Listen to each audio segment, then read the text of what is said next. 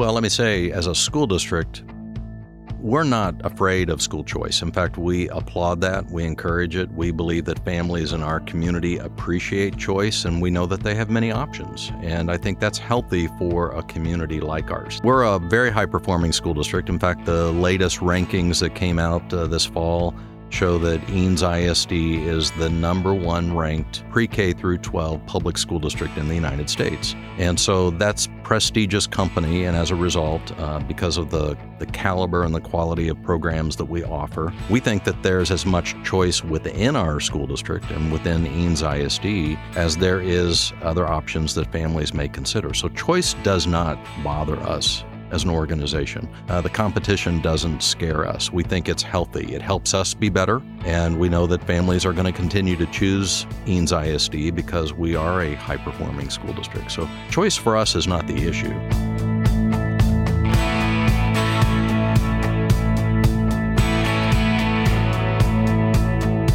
Welcome to the Eanes Parents United podcast. I'm your host, Aaron Silva. Join me for meaningful conversations and timely information about Eanes School District, its past, present, and where we all hope, for the good of our children, it's heading.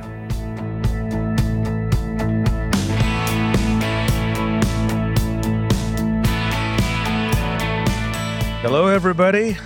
This is your host, Aaron Silva of the Eanes Parents Unite podcast. So you thought I wasn't going to come back. I was going to go somewhere, huh? Not so lucky. Here we are, Season 3 of the podcast. Your faithful host, talking about everything Eanes, everything about parents, students, the administration, and all the great things we've got going on here in Westlake. Kicking off this first episode, we're going to hear from one of our favorite superintendents, Dr. Jeff Arnett. Him and I are going to tussle and arm wrestle over a list of very important things. First, we're going to talk about some of the legislative actions that have happened in the State House over the year and what's currently going on as we're making this recording. We're going to get into discussing the fate of Valley View School, the Spanish immersion program. We're going to get an update on where we are on the whole library books controversy, and then I've got various other questions that we get to I think you're going to find quite titillating, including starting early discussions about the next bond and some of the other initiatives that the school district is working on. And then following Jeff, we have two special guests that have never appeared on the podcast before. We have a celebrity parent. Some of you may know Brian Talley. He'll be here with us. And he brought along with him a really fascinating, intelligent, and one of the most versed people on Texas legislation that I've met in the 10 years I've been here. Her name's Mary Elizabeth Castle. She's with the Texas Values Group, and we are going to talk about, again, everything legislative, right up to the minute. And I think you'll find that very interesting and informing. So thanks to all of you for joining on this third season. I'm so excited to get started. I hope you enjoy the show.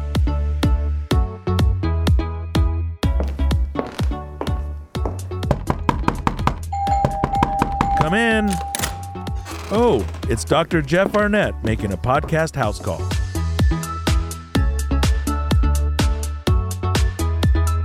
Dr. Jeff Arnett, thank you for joining me again on the podcast. It's good to be back. So nice to have you. You're still not the guest with the most appearances. There's still one ahead of you. You know who that is? That's probably my colleague. It's Jeremy. Yeah, Jeremy Trimble. So, all right. Maybe we can do another session tomorrow, then you'll be tied. All right. So let's hit on legislative priorities. So we're in this really unprecedented thing going on in the state. I was reading that this is the first time that a governor has ever forced legislature to come back for a fourth special session. And the two primary things that Governor Abbott is wanting people to focus on, wanting legislators to focus on, is school choice and the border. And we won't talk about the border. That's another podcast. Earlier in 23, you and I met, and I asked you about legislative priorities, and you gave me this one sheet that any parent can download. I think they can get it on the school website, probably not buried too deep. But there's just a handful of priorities that the school board of trustees adopted, along with many other school districts in Texas. And it's called the 2023 Legislative Priorities of the Texas Association of School Boards. Mm-hmm. and the Texas Schools Coalition. Sure. So the topics on the priority list, one is school finance, one is recruitment and retention of teachers. There's a mental health and safety matter, testing, standardized testing, facilities and bonds, and accountability for public dollars, which all of us taxpayers love to hear about. Mm-hmm. So let's go through these and, let's just say, did they succeed or did they not succeed? Did they even get picked up or not picked up? Mm-hmm. So on school finance here, we were looking for an improved formula for recaptures, Mm-hmm. effectively what the demand was. How did that go? Well, we're always trying to move the needle on Mm-hmm. recapture. It's been around for more than 30 years, was originally introduced to the school funding formula as a temporary equation, but now it's become permanent. The state is virtually dependent on that money from local school districts. Every session, it becomes a topic, and I think there's always a little bit of movement on the fringes of it, but not significantly. We're still sending roughly 2/3 of every dollar from local property tax revenues to the state through recapture. So it didn't see a significant benefit for us, but hopefully someday. Okay. My kids continue to ask for the same thing over and over again. After about 15 times, they usually get it from their mother, not from me. I'm hardcore. Yeah. All right, teacher recruitment and retention. So we wanted additional funding for more educators, more benefits, and retirement. Mm-hmm. How's that going? How'd that go in the previous sessions? I know that's not being taken up now. Did we make any progress? In the regular session, not much progress at all. In the special session, however, what's being discussed, and some people think what is being bartered in exchange for educational savings accounts or vouchers, would be an increase for teachers in their compensation. And the state would provide an additional dollar amount for teachers for the first year. In subsequent years, the districts would have to absorb that increase and find a way to fund, and then we would have to figure out a way to absorb that additional cost in years going forward. That's like a 6 to 8% increase on the average salary. It is. That's significant. And our educators do deserve to be better compensated. Of course. There's no question about that. So that's where the movement is on that. I think in terms of employee health and retirement benefits through the teacher retirement system, the voters actually did just pass a proposition that would approve that for our retired teachers and give them an increase in their pension. So because there was no cost of living adjustment previously, and now they'll benefit from a little bit more money. Another priority was student and staff mental health and safety. We wanted capacity. That word is thrown around a lot in the halls of education. I don't know what capacity means. As a business guy, I don't know what that means. But we wanted capacity and access to funding. How did that go? Frankly, not much movement at all Okay. there. That's an acknowledgement that we need to do more to support student and staff mental health.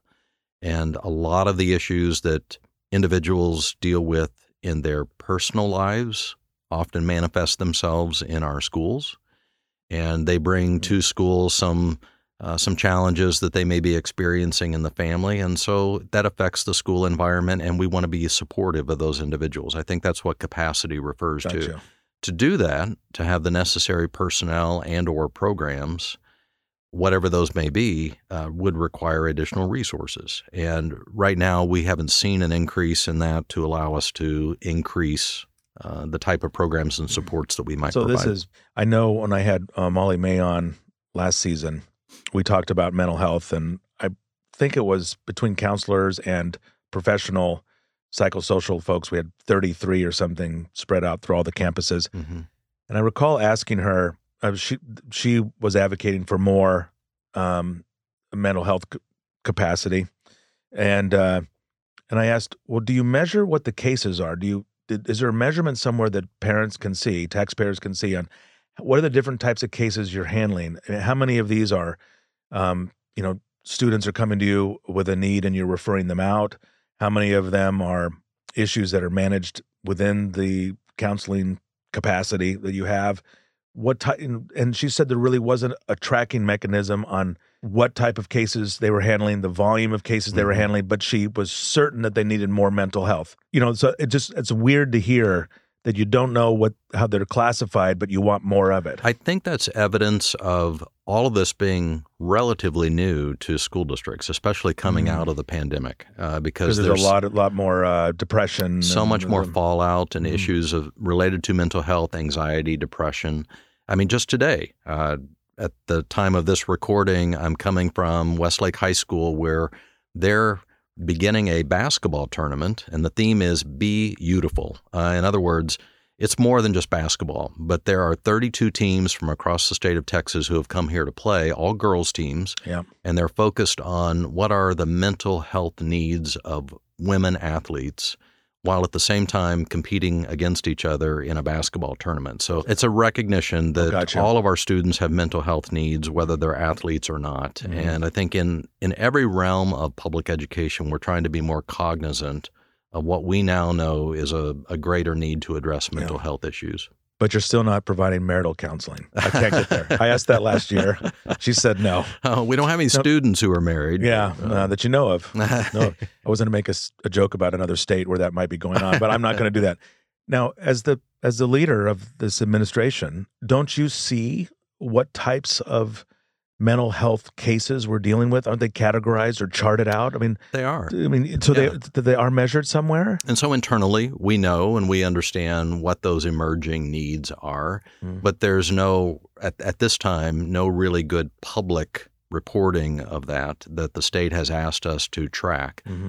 However, I think that's changing. As again, we're only, 2 or 3 years removed from the pandemic, when there's so much greater awareness of the variety of issues and needs that students and staff have.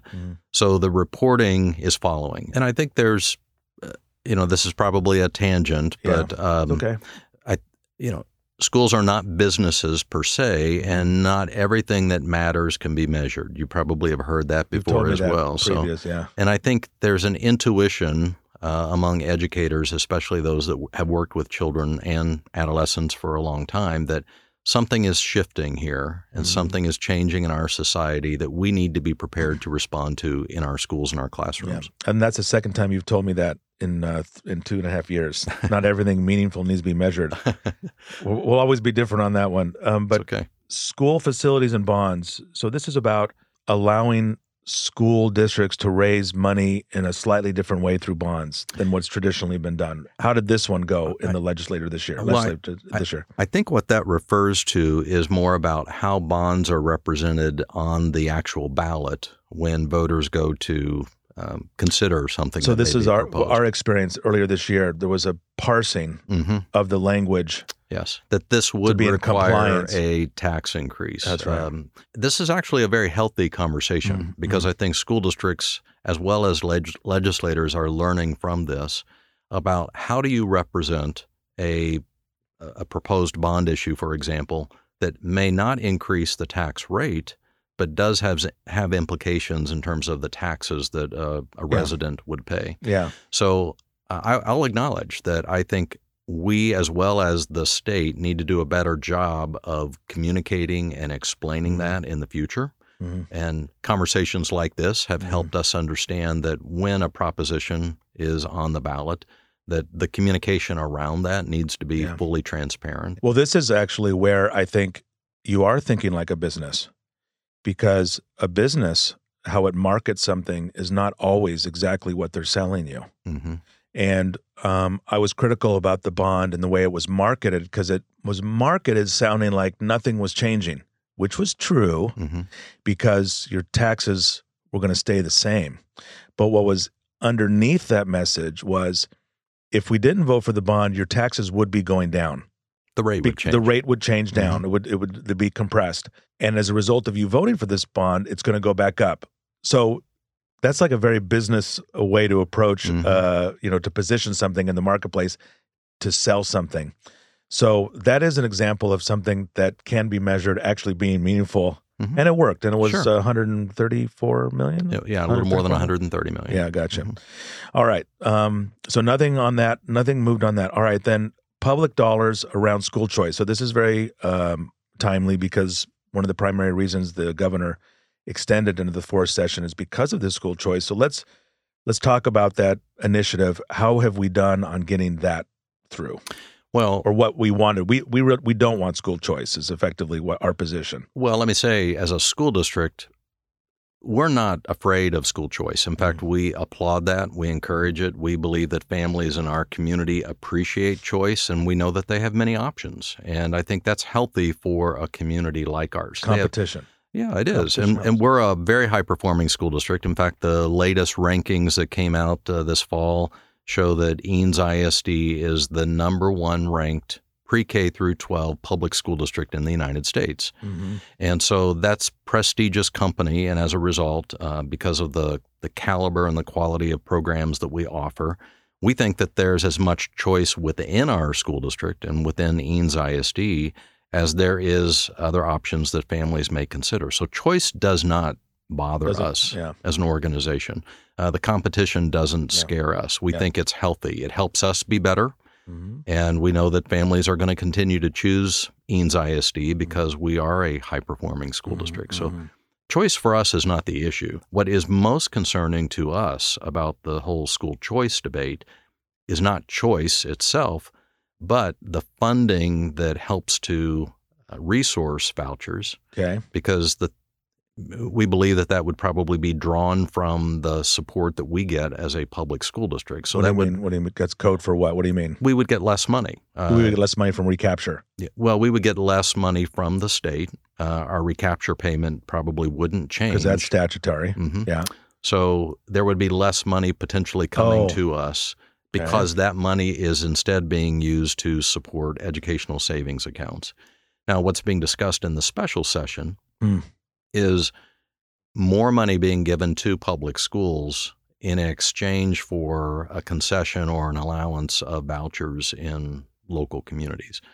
So, those are the types of, that's the bartering that's occurring in the legislature right now. So we're paying close attention to that. The funding aspect of it is particularly concerning to us specifically. The choice aspect of it, while it's not a concern to Eanes ISD as much, it is a concern to public education in other parts of the state. So you were personally down at the state with the Don't Mess with Texas, so everyone got together against school choice. So you were not against standing there representing our school district against school choice because of our personal interests or our specific interests. It was more that you worried about the rural communities potentially being hurt. Being supportive of other school districts, but more concerned and more focused on the funding aspect of what's being discussed. Is this a Sheffield concern? Because I know she spends a lot of time advocating for rural districts, and kind of she has that as a side. I wouldn't say a side hobby. I'm probably not the right way to describe it, but I know she's active. Is that why you were down there, or she was down there? No, I can't speak to the personal or the professional endeavors of our trustees individually, because in whatever that capacity is, they're not representing the board. Gotcha.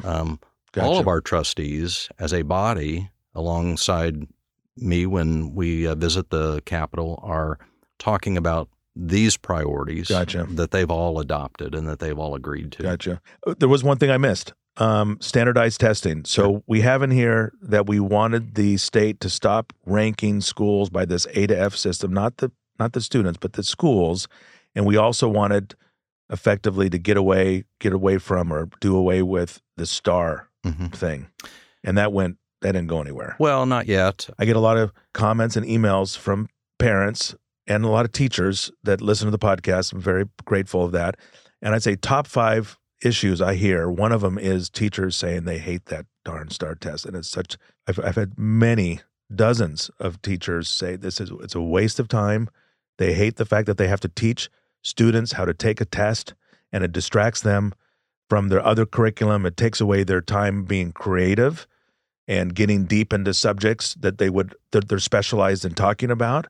And they have to shift into this gear every year. One of them said, I have to go into this low gear for weeks on end to get ready for a test that doesn't affect me and how I'm paid. It doesn't affect how the school is compensated for tuition or anything like that, or attendance. So I do hear that, and I know as a parent, my wife and I don't particularly like it. We think it's a waste of time. And I know there's a lot of parents that feel the same way. You hear a lot of this. Sure. We think there are other ways to measure success. All right. Let's talk about all right. Since I will give us a low C on priorities. We did our best. Going away from the A.5. I'm sorry, going to get a C. We didn't get much done. Of ratings. Yeah, exactly. Speaking of ratings. So we talked about legislative priorities. Let's talk about Valley View. Mm-hmm. So Valley View is a middle school, or an elementary school, excuse me. And it's kind of a unique school. And not too long ago, y'all were going to close it. Or it was talked about publicly about closing it, or its future was not certain. I think the latter is more correct. Future is not certain. We never intended to close Valley View as a campus. We feel like it has a use, and we wanted to have an open conversation with the Valley View community, both staff and parents. About it just wasn't going to be an elementary school. Well, it would still be there as a campus, but are you parsing words? I mean, no. We did discuss options. Might there be another use for Valley View as a facility? And the issue is that it is currently half the size in its enrollment of all of our other elementary schools. So half the size. I mean, you mean it's at 50% capacity, or it's 50% lower than its peers? Both. Both. Okay, so the capacity of each of our elementaries are similar. I thought Bridgepoint was. Bridgepoint is larger. Okay. Bridgepoint has a greater capacity, but most of our other elementary schools, including Bridgepoint, are in the 550 to 600 student range. Okay. Valley View this year is sitting at 290 students. So it has a similar capacity. Right. It has the capacity for upwards of 600 students. And this is the only campus that's not in the neighborhood was intended to be built. So give us a history lesson on why it's not sitting in Cuernavaca. So Valley View is not contiguous to the geographic attendance area that its students come from. It's the only one of our 6 elementary schools that is like that. The communities and the neighborhoods that attend Valley View have to travel down Bee Cave Road to 360, and with the increasing traffic in Austin and in our school district. So it is pretty much gerrymandered for Cuernavaca. Yes, that area. Okay, gotcha. Yeah. And that the history of that goes back decades. What happened? Well, when Valley View was first opened, Valley View and Forest Trail, which are literally right next door to each other, one was a primary campus, meaning it was mostly grades K through 2, and the other was grades 3 through 5. Oh. So they drew from different areas, and they represented different grade levels. But over time, as the population grew, they both became traditional K through 5 elementary schools. Okay. So Valley View has been that for many years. Yeah. But other things have shifted. Birth rates have declined, so we've seen a loss of enrollment over a period of time, especially in the early elementary grades, and that had an effect. I think the fact that Valley View is not in close proximity to its primary attendance area.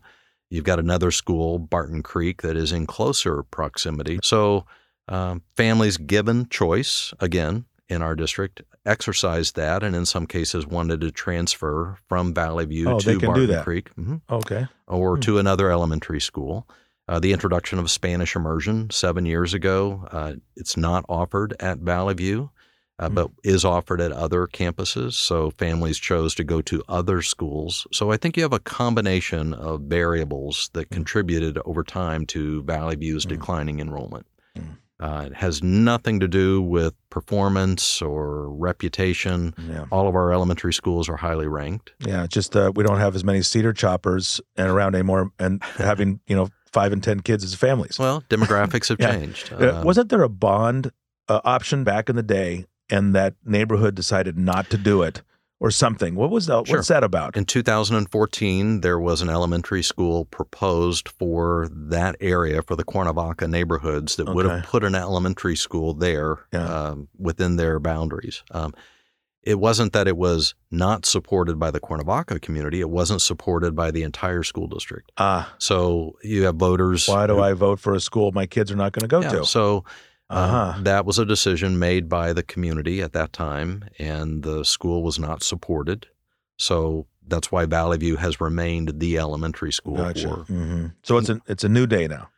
It's a new day. And what are we doing? So we listened to the community, and we had many heartfelt forums with the parents and with the staff, and we talked about all the different options.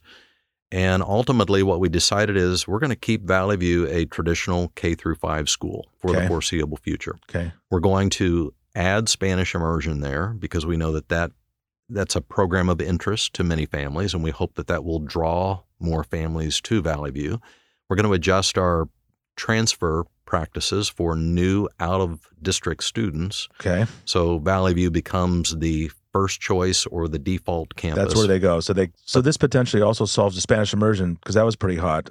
So we've decided Spanish immersion is not going to go away. Right. It's going to stay. Mm-hmm. And this is where it's going to be actually expanded into Valley View, or will be exclusively in Valley View? No, it'll be expanded at Valley View or an expanded version at Valley View, whereas on all of the other campuses, for a variety of reasons, which we've discussed at length over the last year, we are going to adjust the Spanish immersion program on the other 4 existing elementary campuses, changing that model slightly. But we believe that by offering it at Valley View now provides additional access and choice for families if that's a program that they're interested in. Wasn't there something about a problem with merit and the teachers that were doing the Spanish immersion getting paid more than other teachers, and there was a little bit of a kerfuffle going on about that? Well, what's happened in education, like many other industries, is that if you have a certain specialization, and in this case, if you have the certification to be a bilingual teacher, you can command more, of course, in other school districts. There are stipends attached to those additional qualifications. That's why we're getting educated. And the more education you get, the perception is you're going to get paid more when you get out of school. Why shouldn't that be the same for Spanish teachers? So we're competing with those other districts that are paying more for bilingual teachers. And if we need those teachers to provide a choice program, then we have to consider paying them a little bit more as well. So there's the equity part of that conversation that we're very respectful of, because it's different for our district. And so we're now becoming, in that regard, like many other districts that have to compete for these very specialized educators who are becoming more and more scarce. What's the equity portion mean? What do you mean by that? Well, equity meaning you could have a teacher next door who is a traditional, predominantly English-speaking teacher who is being paid a base salary.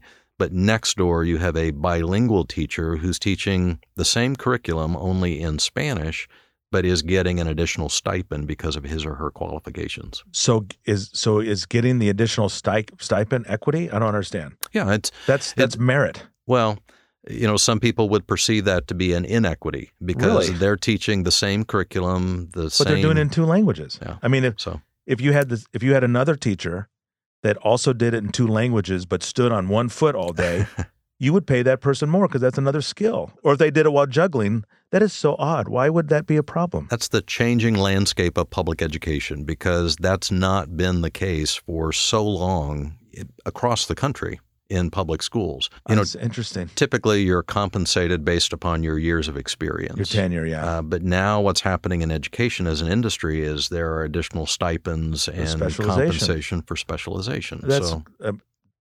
I think that's great. Well, I think that's healthy. I mean, if we want the best, because if we want to continue to producing the best possible students we can, or the adults we can, educated adults, you have to have the best teachers. You can't get excellent on everyone's paid the same. Sure. You can't do it. Or exemplary. I mean, you can't get it. That's the conversation that we now have to have with teachers as professionals. And that's a business concept. And that's a business concept. Sure. Yeah. And it's competition as well, because we're competing with other districts that are paying educators more for certain specializations. That's good. We should respond to that. And I'm totally for that. Absolutely. Well, that's good. So this is a win-win. Valley View is sticking around. Yes. Spanish immersion is sticking around. Right. Teachers are paid more for having more skills. Maybe. In certain cases. In certain cases. And I think the best examples of that are those who have bilingual qualifications or special ed. Special ed is a whole other aspect of public ed. All right, let's hit a couple old friends here. Let's talk about library books. Mm-hmm. So we had legislation this year. The Readers Act passed. But before the Readers Act passed, you implemented your own policy, administrative policy at the school about getting rid of these awful materials in our libraries, or categorizing them, putting them out of reach or too high for kids to reach. How's that going? How has the law affected us, and how has it affected what you did previously? Yeah, well, the law that was signed into law as a result of HB 900, as you said, the Reader Act, is now suspended based upon lawsuits that have been filed against the state. And so that law has actually not yet gone into effect, and we're waiting for the outcome of that. In the meantime, we have your policy. Well, there's a distinction between policy and regulation. So the board sets policy, and we didn't adjust or touch the board policy because it's broad enough and it's still relevant and it's still useful. What we did underneath that is what we call an administrative regulation that operates within the guise of the policy but allows us to have more administrative oversight in terms of how books are categorized in our library and giving parents the right to either opt in or opt out of certain books depending upon the grade level and whether those are young adult books or adult topics. That's the bifurcation. Yes. Young adult or adult. So what is the policy? What is the what is the word again? Administrative regulation. Administrative regulation. So fancy term for new rules. Well, it went into effect this year, and it's gone smoothly. We've not had any issues with it, and there are different aspects to it that allow, as I said, parents to either opt in or out of books depending upon the grade level and the age of their child.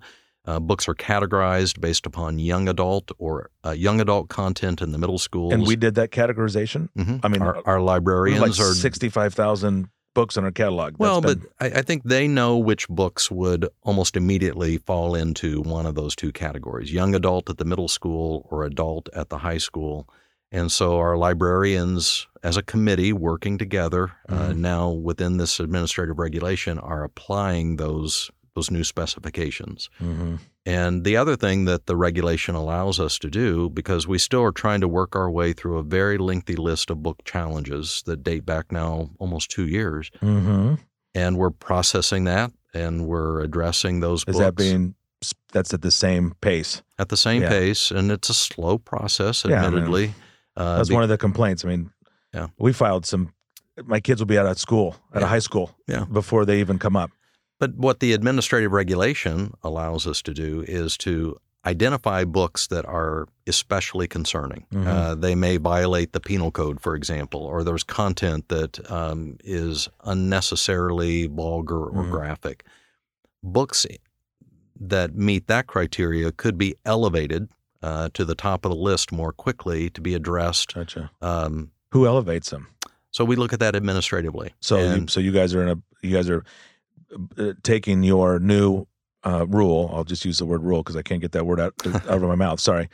And you're applying your rule against those books that are sitting there right now. You're actively doing that. Yeah. Okay. So if a parent says to us, look, this book clearly violates the Texas Penal Code, or this book is especially and unnecessarily graphic or vulgar for these reasons. Even though it's about Benjamin Franklin, or it's about the Underground Railroad, or whatever. It's just awful, the content. There's obviously an application of common sense here. And we could look at that book and we could say, yes, that book merits being elevated to an adult level. We need to look at it more quickly and make a determination. Yeah. And if we determine that, yes, it does cross a threshold, then we can address that book specifically. If we feel like the book maybe is not quite as offensive as perhaps the parent thought, then it simply goes back into that book review process and it follows the normal route. I think common sense is a very important term because a lot of this is just common sense. And I think some of the rating of the books is, people are being intellectually dishonest. I mean, you read what's in these books and you've sat through countless board meetings and listened. I mean, what's bad is bad. You put a thought in my head. So the librarians are rating these books. What if people believe the librarians that we have are part of the problem letting those books in there in the first place? And now you've got the fox watching the hen house. How do we know that they're making better choices when some people feel they were the ones that let them in or were advocating for them in the beginning? Yeah, I think in defense of our librarians, these are qualified educators, and they have learned a lot in the course of this conversation as well. And there is much more administrative and involvement and oversight, working alongside of our librarians to look at books, especially graphic novels. Yeah. We know that was an area of particular concern. Yeah, that was an easy one. It's addressed in the regulation. All right, last question. We've started calculating for a new bond. We just got the $134 million. Is that true? We're already looking at another bond. And is there any other way for us to do business and to keep the school going without bond after bond after bond? Yeah, I think for a school district like us, like Eanes ISD, the state funding formula essentially incentivizes districts to take on more debt and to ask voters to approve bonds. The reason for that is because what we do on the maintenance and operations side of our levy and what we do on the interest and sinking side, or the INS side, which is where bonds are paid from. Yeah. The INS side is not subject to recapture, whereas the M&O side is. Yeah. So what monies we raise on the INS side of our rate through bonds doesn't go back to the state. We maintain that at the local level. So there's this incentive for districts like us that are subject to heavy recapture payments to look at bonds as a way of funding our schools. Our newest school in Eanes ISD is 26 years old, and our staff are driving from and through communities that are fast growth. They're building new schools that are modern and bright and contemporary, and even facilities play a part in how we recruit and retain our staff because you think so? I think so. This young generation, they don't care about anything but money. No, really. I mean, again, we're all hiring from the same pool of people. Yeah. They can't put a pretty school in their bank account. Sure, everyone wants to go to a nice place, but to work, and that would be. But at the end of the day, they want money. This generation wants pet insurance. They don't want, but they want different things than any other generation has wanted before. Are you certain? I mean, are you saying that we have to spend hundreds of millions of dollars improving our campus so we can recruit people and pay them the same amount? No, that's only one aspect of it. And I think the greater aspect of it is what the learning environment does for instruction and for students. And we know that by visiting many of these new schools around the state and around the country, there's a significant difference in the atmosphere and the environment that's provided by new facilities that are more innovative, more collaborative. And so we have to consider whether or not that's something we need in Eanes ISD. Do they like the nostalgia and the history and the charm and the ambiance of schools that are older, or do we need to have some of these newer amenities, whether they be in instruction or in athletics or extracurriculars? Yeah. It seems to me as a taxpayer, I've always understood that a bond is primarily for CapEx projects. It's for big stuff. And we've gone through this evolution over here where we've done some tricks. I'll use that as a term. We did the penny swap, and then we did the penny swap and drop, which are ways to use INS monies, which aren't as restricted, to shuffle them around, kind of like a shell game. That sounds like it's unethical. I don't want to make it sound like it's unethical, but we've done that, and now we're to the point where we have a new bond we just passed, which is specifically geared toward offsetting things that would have otherwise been construed as M&O. So we have more M&O dollars, and we're going to spend the difference. And it feels like we're in a corner now where the original purpose of raising a bond is no longer available to us. We must continue to use it for these other purposes, to offset M&O, to move it from INS over, and we don't have any more tricks. And so I see it, if I'm here another 10 years, and values keep going up and up and up. If a house is, maybe, let's hope they do, but I'm going to be paying more and more and more, and the bond is going to be less and less purposeful for what a bond is originally intended to do. And that concerns me as a property owner here. Well, I'm sorry, Aaron, that it feels like these are tricks or a shell game. That's certainly not the intent. I think what it's a product of is the state funding formula forcing school districts to be more resourceful. Are other districts doing this? Oh, is Lake Travis doing the same thing where they're bringing bond money in to offset M&O, and they're calling it one thing, but really it's another? I think it depends on whether a school district is exposed to the level of recapture payments that we are. Because they have a little bit more benefit. Well, over they're for a fast example. growth district, and so it's not affecting them to the extent DRIP, that it is us. same thing for DRIP and right. others. Yeah. Right. So it's a product of the funding formula in state. Yeah. Texas. It just the property tax is just nuts. And so now we have to figure out, okay, what does that mean? What are the implications for us as a school district? Because while we're respectful of any benefit to taxpayers, we have to be mindful of what that means to our bottom line as well. Well, this has been a great conversation, Jeff. Yeah, always a pleasure. Awesome. Thank you for coming in. Thank you for letting me ask you anything, which you do. A lot of I've run into listeners over these last 3 seasons, and they say, "Oh, your guests are too prepared," or whatever. I do give you the types of questions I'm interested in asking, but I ask whatever I want, and you have always been so generous to say, "Ask me whatever you want," and you've never asked me to make a change to anything that's been said on the podcast, which is great. I just want to say how much I appreciate the conversation, and dialogue is really the essence of our approach to communication, or at least mine personally. Yeah. And I value exchanges like this that are not scripted. Yeah. I didn't reject any of the questions that you wanted to ask, so I'm happy to talk about these. I'll say again, we're a great school district. For sure, and to be highly ranked, that's a standard that we have to work very hard every day to achieve, but we're not perfect. And we'll be the first to acknowledge that there are challenges and there are warts that we're trying to figure out. Well, I gave you a C on the legislative thing, so you've got a long way to go. Maybe next time we'll talk, you'll do better. I'm going to try to get to a B at least for the next podcast. All right, Jeff. Thank you again. All right, Aaron. Thank you.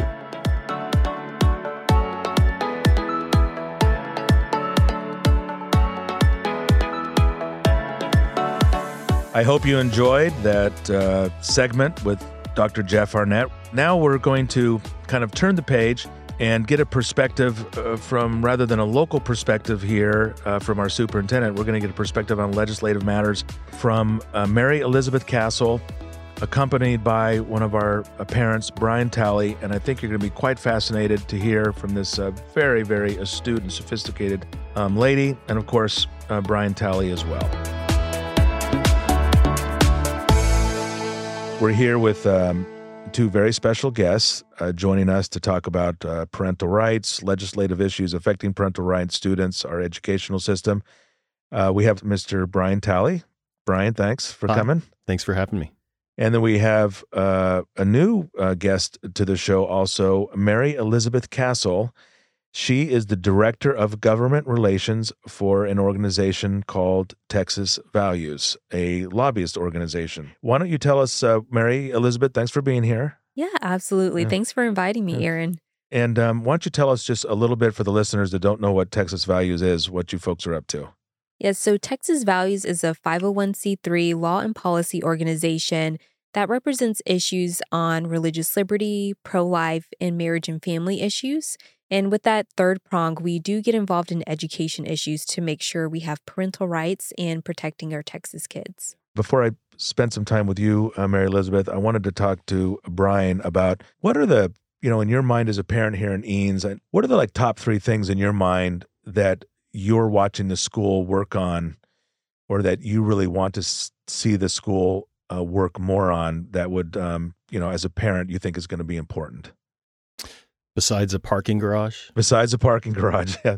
I'm definitely a traditional-minded person, focus on academics, focus on sports, competition, preparing kids to take the next step in life beyond high school to a higher level, professional opportunity. What are the legislative issues that you are really focusing on right now? So I have focused on a couple of different areas as it relates to the experiences that we've had over the last few years in Eanes.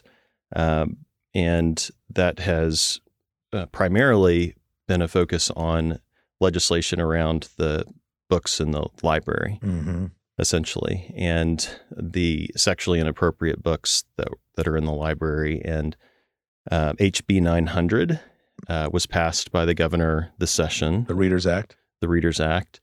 That has some challenges, some legal challenges that it's up against right now, but that was my primary area of focus. Also, SB 17 is focused on higher education, and that basically banned diversity, equity, and inclusion in higher education. Mm-hmm. It was a very controversial issue. I spent a lot of time at the Capitol listening. You mean it banned the people holding positions that were about DEI, or was it curriculum, or both? I'm not familiar too much with the bill. My understanding is that it banned the program itself. The program. So those individuals that were working in that department have been or will be at the end of this year reassigned. Gotcha. Mary Elizabeth, your organization had something to do with the DEI legislation at what he's talking about. What ultimately was passed, and what's been the impact? Yeah, so SB 17 was passed in this past legislative session and signed into law by the governor. And like Brian said, it does away with the DEI program. However, in conversations after it being passed, just like with all legislation, we're starting to look at the effectiveness, if it has actual enforcement. Is someone getting in trouble if they actually have this type of program? And so there's some rumblings that I'm hearing at a popular university that they're taking some of these DEI programs and just calling them something else. So you may have seen in the news that a few universities were discussing SB 17 and how it'll affect them. But we might see that these DEI programs might just be under a different name. Gotcha. And why is it important to your organization that that bill passed? What harm is it doing at the collegiate level to have a DEI program? What's the big deal? Yeah, I mean, the name itself sounds very innocuous. You definitely want to make sure that everyone has an equal opportunity. But these programs aren't really about that. A lot of these programs are pushing what we have discovered to be critical race theory, or teaching there's an oppressor and oppressed. So basically, making groups feel bad for who they are, and making other groups feel like they should be owed something because of either past history or just because of innate attributes.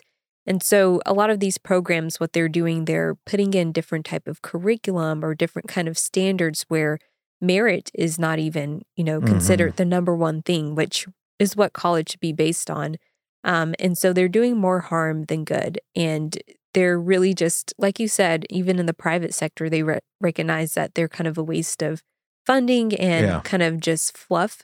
Yeah. And so, it's very important for our organization to make sure we're upholding those, Texas values, those American values, and that, our kids, our young adults are going to universities and they're coming out appreciating our country, appreciating our economy, and how everything is based in this country, for you to live the American dream and not think the opposite, which is just destructive to our country. I get a lot of one of the benefits and the surprises about doing this podcast, which I never have done anything like this before in my life, but I've had so much fun doing it for these last 3 seasons, is I get a lot of notes from parents and teachers. In the top 5 things I get from teachers, I was just with Dr. Arnett, before you folks came in, and one of them is about how they hate the STAR test.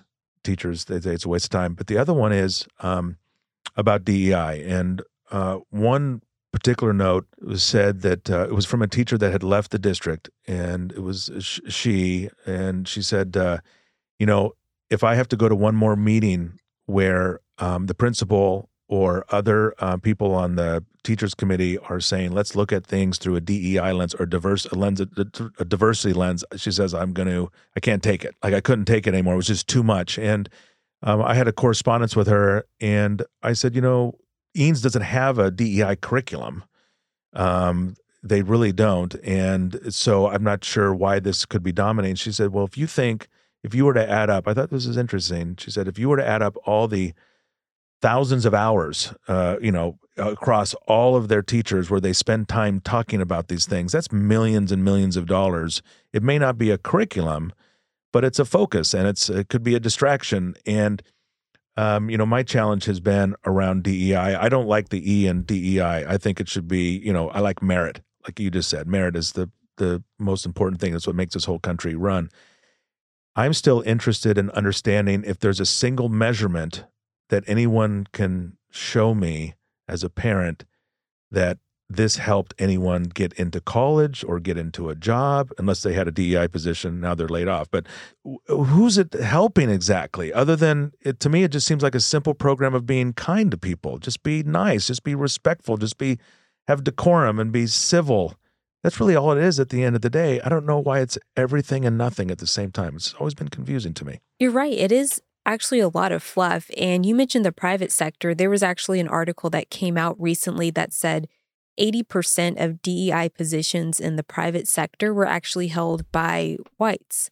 By whites? Yes. Yes. So virtue signaling. Yeah. So there's a lot of, virtue signaling in it to show that, really no one is being lifted up necessarily, but they're fed a lot of things that can be poisoning to making people feel super conscious of what they say at work. So you may be forced to use a pronoun, or you may be forced to avoid saying things because it might be misinterpreted in a way that could paint you as maybe racist, when in fact what you said was innocuous. And it definitely, puts a discomfort, in the workplace that they showed for the private sector, but also when it comes to the education realm, like you said, puts a discomfort among students. And at the end of the day, no student is really helped by this idea that someone's an oppressor or someone's an oppressed, or to tell even, someone like myself that, hey, you're at a disadvantage. You need this extra help Listeners from our office. can't tell, but you are Black.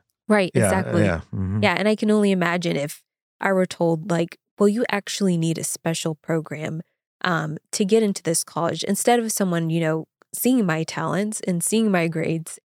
And so where do you think it's going to go at the K through 12 level? Do you think as a result of it sort of, maybe seeing its death knell or being knocked back at the college level, that the K through 12 is not going to align with that so much anymore? So in 2021, we were able to pass a law that essentially banned critical race theory in the social studies standards, and they have aligned the social studies standards with that law to go into effect. But, like you said, it's the DEI program is not just about the curriculum or what's being taught in the classroom. So if there are these type of programs or trainings, for teachers in K through 12 classes, hopefully we see that there's less of an appetite for this. Like I said, in the media, you don't really hear that much talk about it because of what's been revealed about these programs, being fluff. Hopefully we could see them die down. But at the same time, I think, parents still need to be vigilant to know what's going on, to what the teachers are being trained, what's being said in the classroom. And there might be a need for more legislation in the future. Yeah. Circling back to library books that you brought up as a focus, also a focus of mine, and we've talked a lot about it on the podcast. So the Readers Act did go into effect, and then it got enjoined, and then that was released, and now it's enjoined again. Where is it now exactly? Why is it enjoined? What's going on? Yeah, so whenever a law is enjoined or stopped from going into effect, usually it's because they find some sort of constitutional challenge. Yeah. So in the case of HB 900, some people who filed a lawsuit said it violated First Amendment rights, specifically for these vendors who would have to rate the library books themselves. It would put like a burden on them to rate them? Yeah, they felt like it would put a burden on them to rate them. Well, yeah. Yeah. Extra work. Yeah. No one likes that. Yeah, no, exactly. Yeah. And so where is it? So that's where it's at right now, and it's going to the Fifth Circuit? Yes. Yeah. So there has been appeal to the Fifth Circuit, and that hearing will actually be on November 28th. Okay. The Fifth Circuit usually gives favorable rulings to these type of issues. So we hope that it could be overturned and go into effect. Yeah.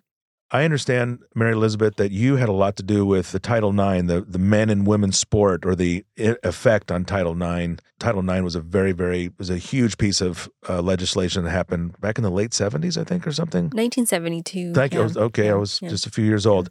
And it effectively said, look, if you're going to have a sport for boys, you need to have a sport for girls. And if you have the population to do it. And it's been amazing for women. And It's just been incredible. We have so many wonderful professional sports as a result, and so many just incredible American stars, female, coming from this. And then all of a sudden, we start allowing men to get into women's sport. Bring us up to speed on this legislation in Texas about men and women's sport. Right. So we're in a great place in Texas because we have full protection from girls all the way in kindergarten, all the way up to college, to make sure that they're not forced to compete against men in their sports. So we're very excited about that. Back in 2021, we passed a law to make sure that the UIL, the University Interscholastic League, which runs sports in the state of Texas, they had to adopt rules that made sure boys don't compete in girls' sports at the middle school and high school level in public schools. But the battle was not done. As soon as we passed that law, you come up to basically 2021, 2022, when Will Thomas, a native of Westlake, starts making the news as Leah Thomas. So that was the swimmer heard around the world, because even though this had been going on for quite some time, where you had men competing in women's sports, you had a famous lawsuit up in Connecticut where... So he wasn't the first? No, he was not the first. Oh, I didn't know that. So we started seeing this happening, I would say, maybe as early as 2017 or 2018, where you start to see it pop up across the country, these boys claiming to be women and competing on women's sports and just dominating them. Yeah. We even have a state senator in Texas who talks about how she couldn't play softball before Title IX was passed because there wasn't an opportunity at her school to have a women's equivalent to baseball. Yeah. So, this was very important for women to have this opportunity. And we didn't want to see it waste away. And like I said, going back to when it became a lot more famous with Leah Thomas and, of course, Riley Gaines, who's just been a star on this issue. She basically had a trophy taken out of her hands by Will Thomas whenever she tied with him in a swimming race. So a lot more attention has gathered around the issue, and that really helped propel forward because it was a little tough trying to get that college level protection. We were very happy getting that first bill around, but the NCAA was coming out again, pressure from these DEI type, institutions too, to adopt rules that would say that they had to basically honor transgender athletes. Yeah. And so it took a lot of movement and pressure from a lot of female athletes speaking out for us to finally pass a bill in Texas to protect at the college level. So they have a law that boys can't play against girls on the field, but can they be in the locker room?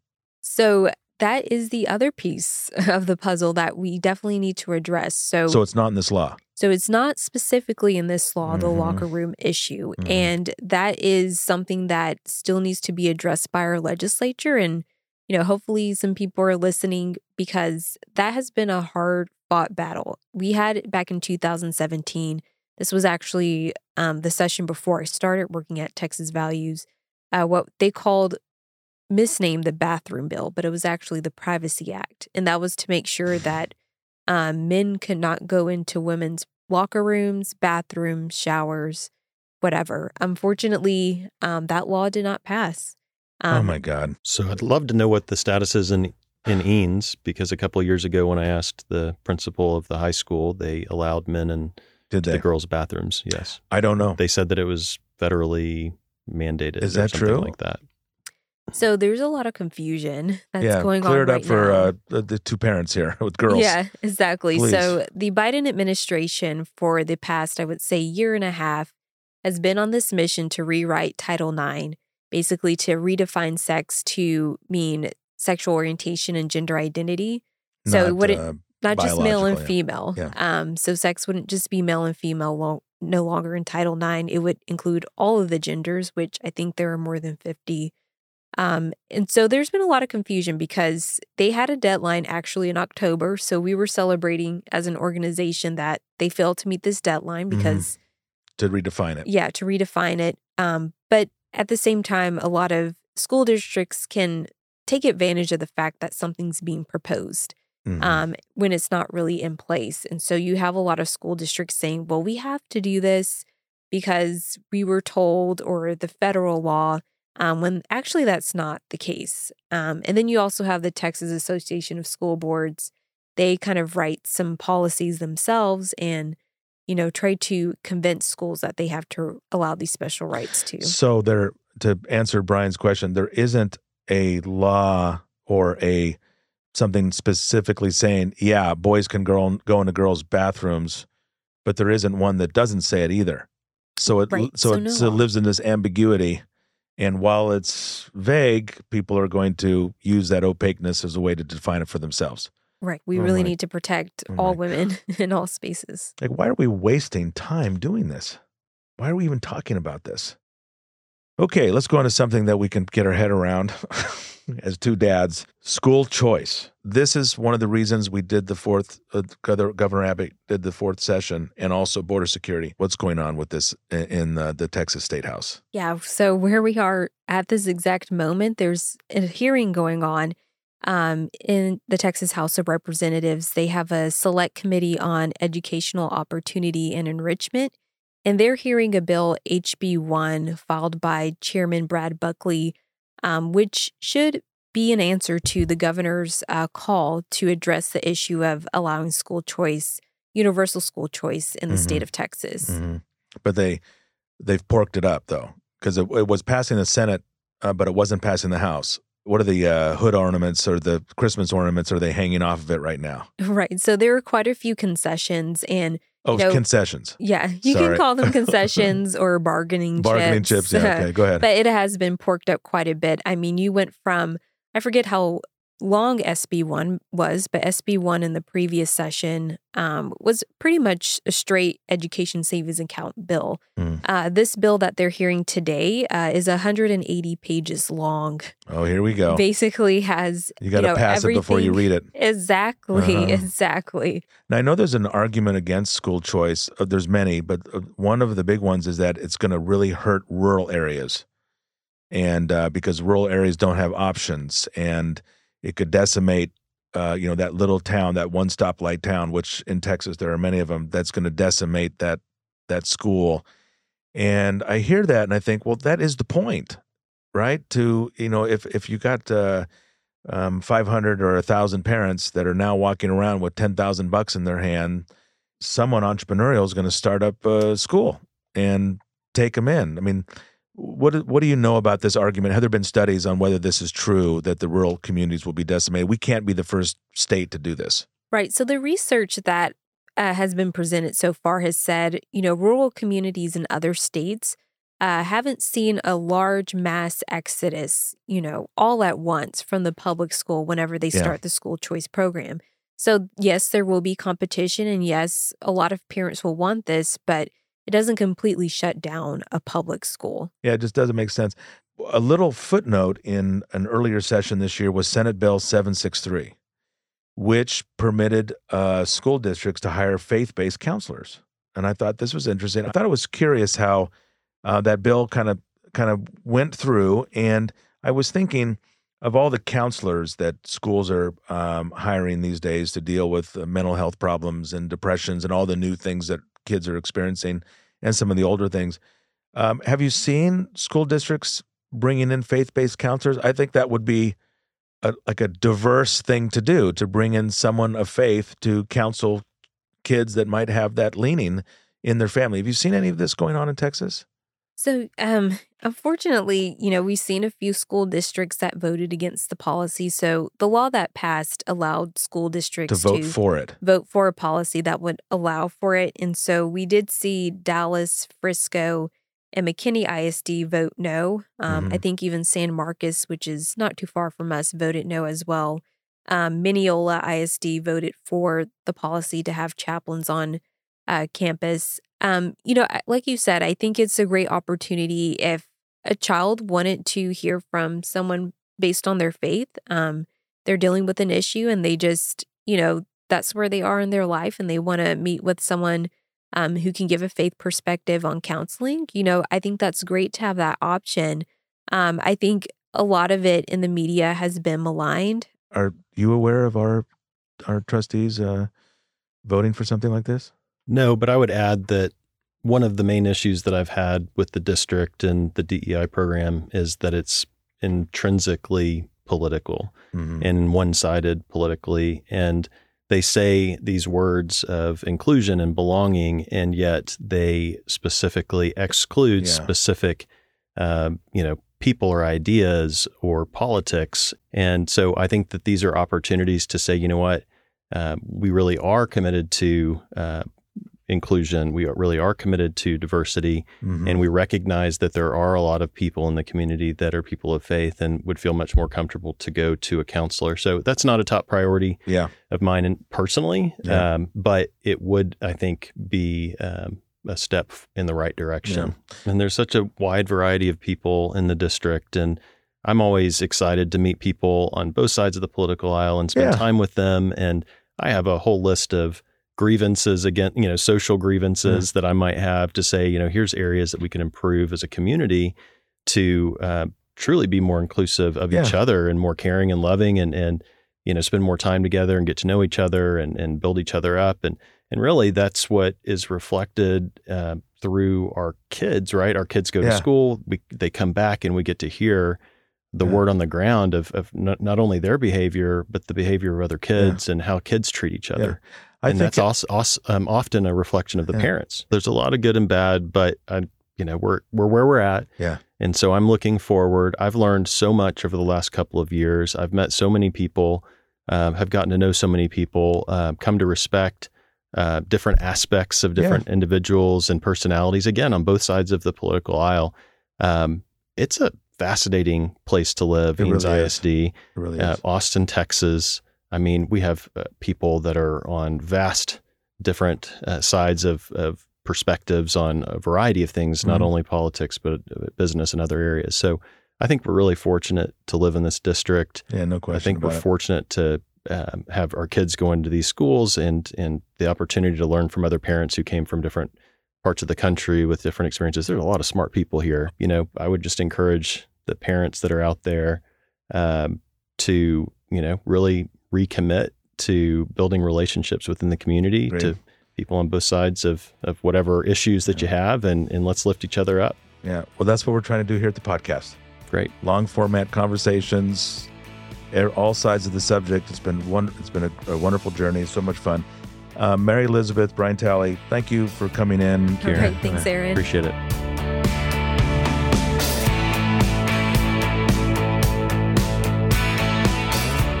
Thanks for joining us on the Eanes Parents United podcast. This podcast is brought to you by Eanes Kids First, ensuring that Eanes prioritizes our children's well-being, honors parental rights, and unites our incredible community. To learn more about our mission or to donate to our cause, please visit us at eaneskids.com. That's EANES kids.com.